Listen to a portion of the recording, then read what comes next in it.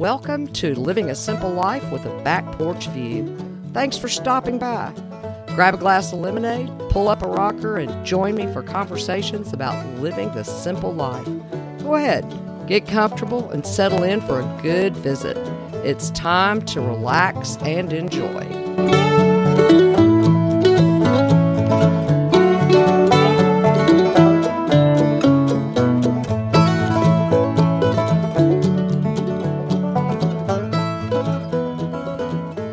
When you think about being creative, I'll bet you have a mental image of a quiet activity, such as knitting, baking bread, or writing a book. For the most part, we think of creating as a solitary activity, which means unless we talk to ourselves, it is a time of silence. But being creative isn't always a silent activity. Instead, our creativity can actually be a very vocal expression. In writing, the creative aspect is called your voice.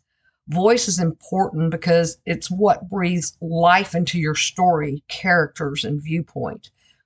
Anyone can write a story, but no one looks at the plot the same way.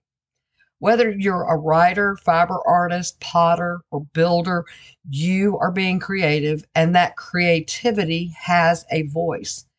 Instead of words that are spelled out, they come in the form of texture, design, color, and movement. A knitted shawl speaks just as loudly as a novel or a clay pot. That new chicken coop or bee yard you just designed and built has a story to tell if you listen closely enough. When you become creative, regardless of the medium, you need to use your voice. And your voice is that part of you that resides deep down in your heart and is just begging to be heard. Using your voice is important in any creative endeavor you undertake. By allowing your voice to speak, you add personality to what you're making. It gives your work flavor. It also brings a new and unique perspective to those who see it. Using your voice is also a way you can communicate with others without speaking a single word. By creating a unique gift for someone, you're telling them they matter. You can also break language barriers with creativity. The beauty of using creativity as a language is that translation isn't needed. However, communication efforts are quickly understood. Creativity speaks any and every language. You may be English speaking and happen to sit next to a person who only speaks Spanish. Yet, by pulling out the crochet hook or knitting needles, a type of conversation can be started. It begins with a sweet sparkle in the eye. Next comes a gesture towards your project, a few hand motions, and you quickly figure out that they too either regularly engage in a craft or know someone who does. It is a silent conversation, but then words aren't actually necessary. The craft is the translator and speaks for itself. Your creative voice can also speak many different languages.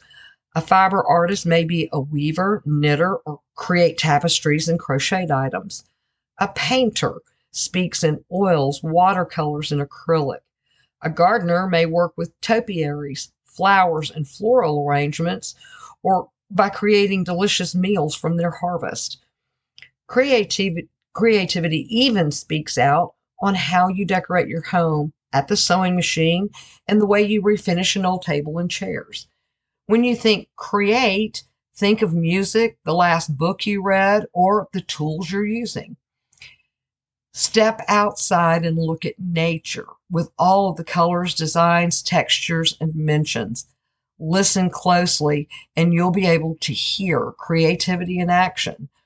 I have to confess, when it comes time to doing my budget, I have to get very creative to get the expense side out of the red and into the black.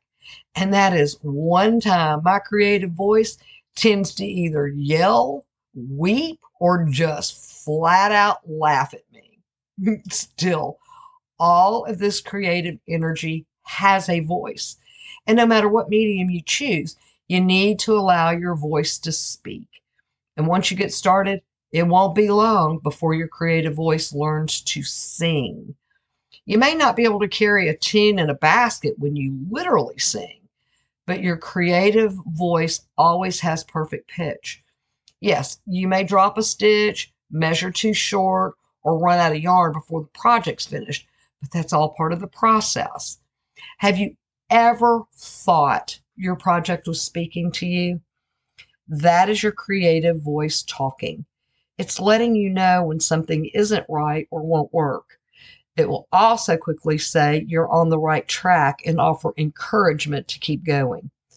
By allowing your creative voice to speak and truly listening to it, you may just find yourself looking for more ways to create and getting better and better at your craft. Are you ready to find your voice? Allow your creative nature to speak. It has a lot to say, and it may just be one of the most interesting stories you have ever heard.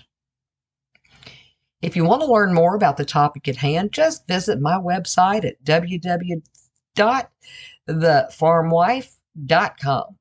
If you have questions or just want to stop in for a visit, you can do that through email at thevirtualporch@gmail.com. And be sure to subscribe. You don't want to miss a single conversation. I'll be sitting on the porch every Monday morning waiting for your visit. And be sure to invite your friends so they can listen in too. Thanks again for stopping in. I'll see you next week on Living a Simple Life with a Back Porch View.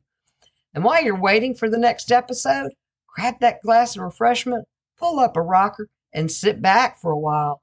It's time to relax and enjoy.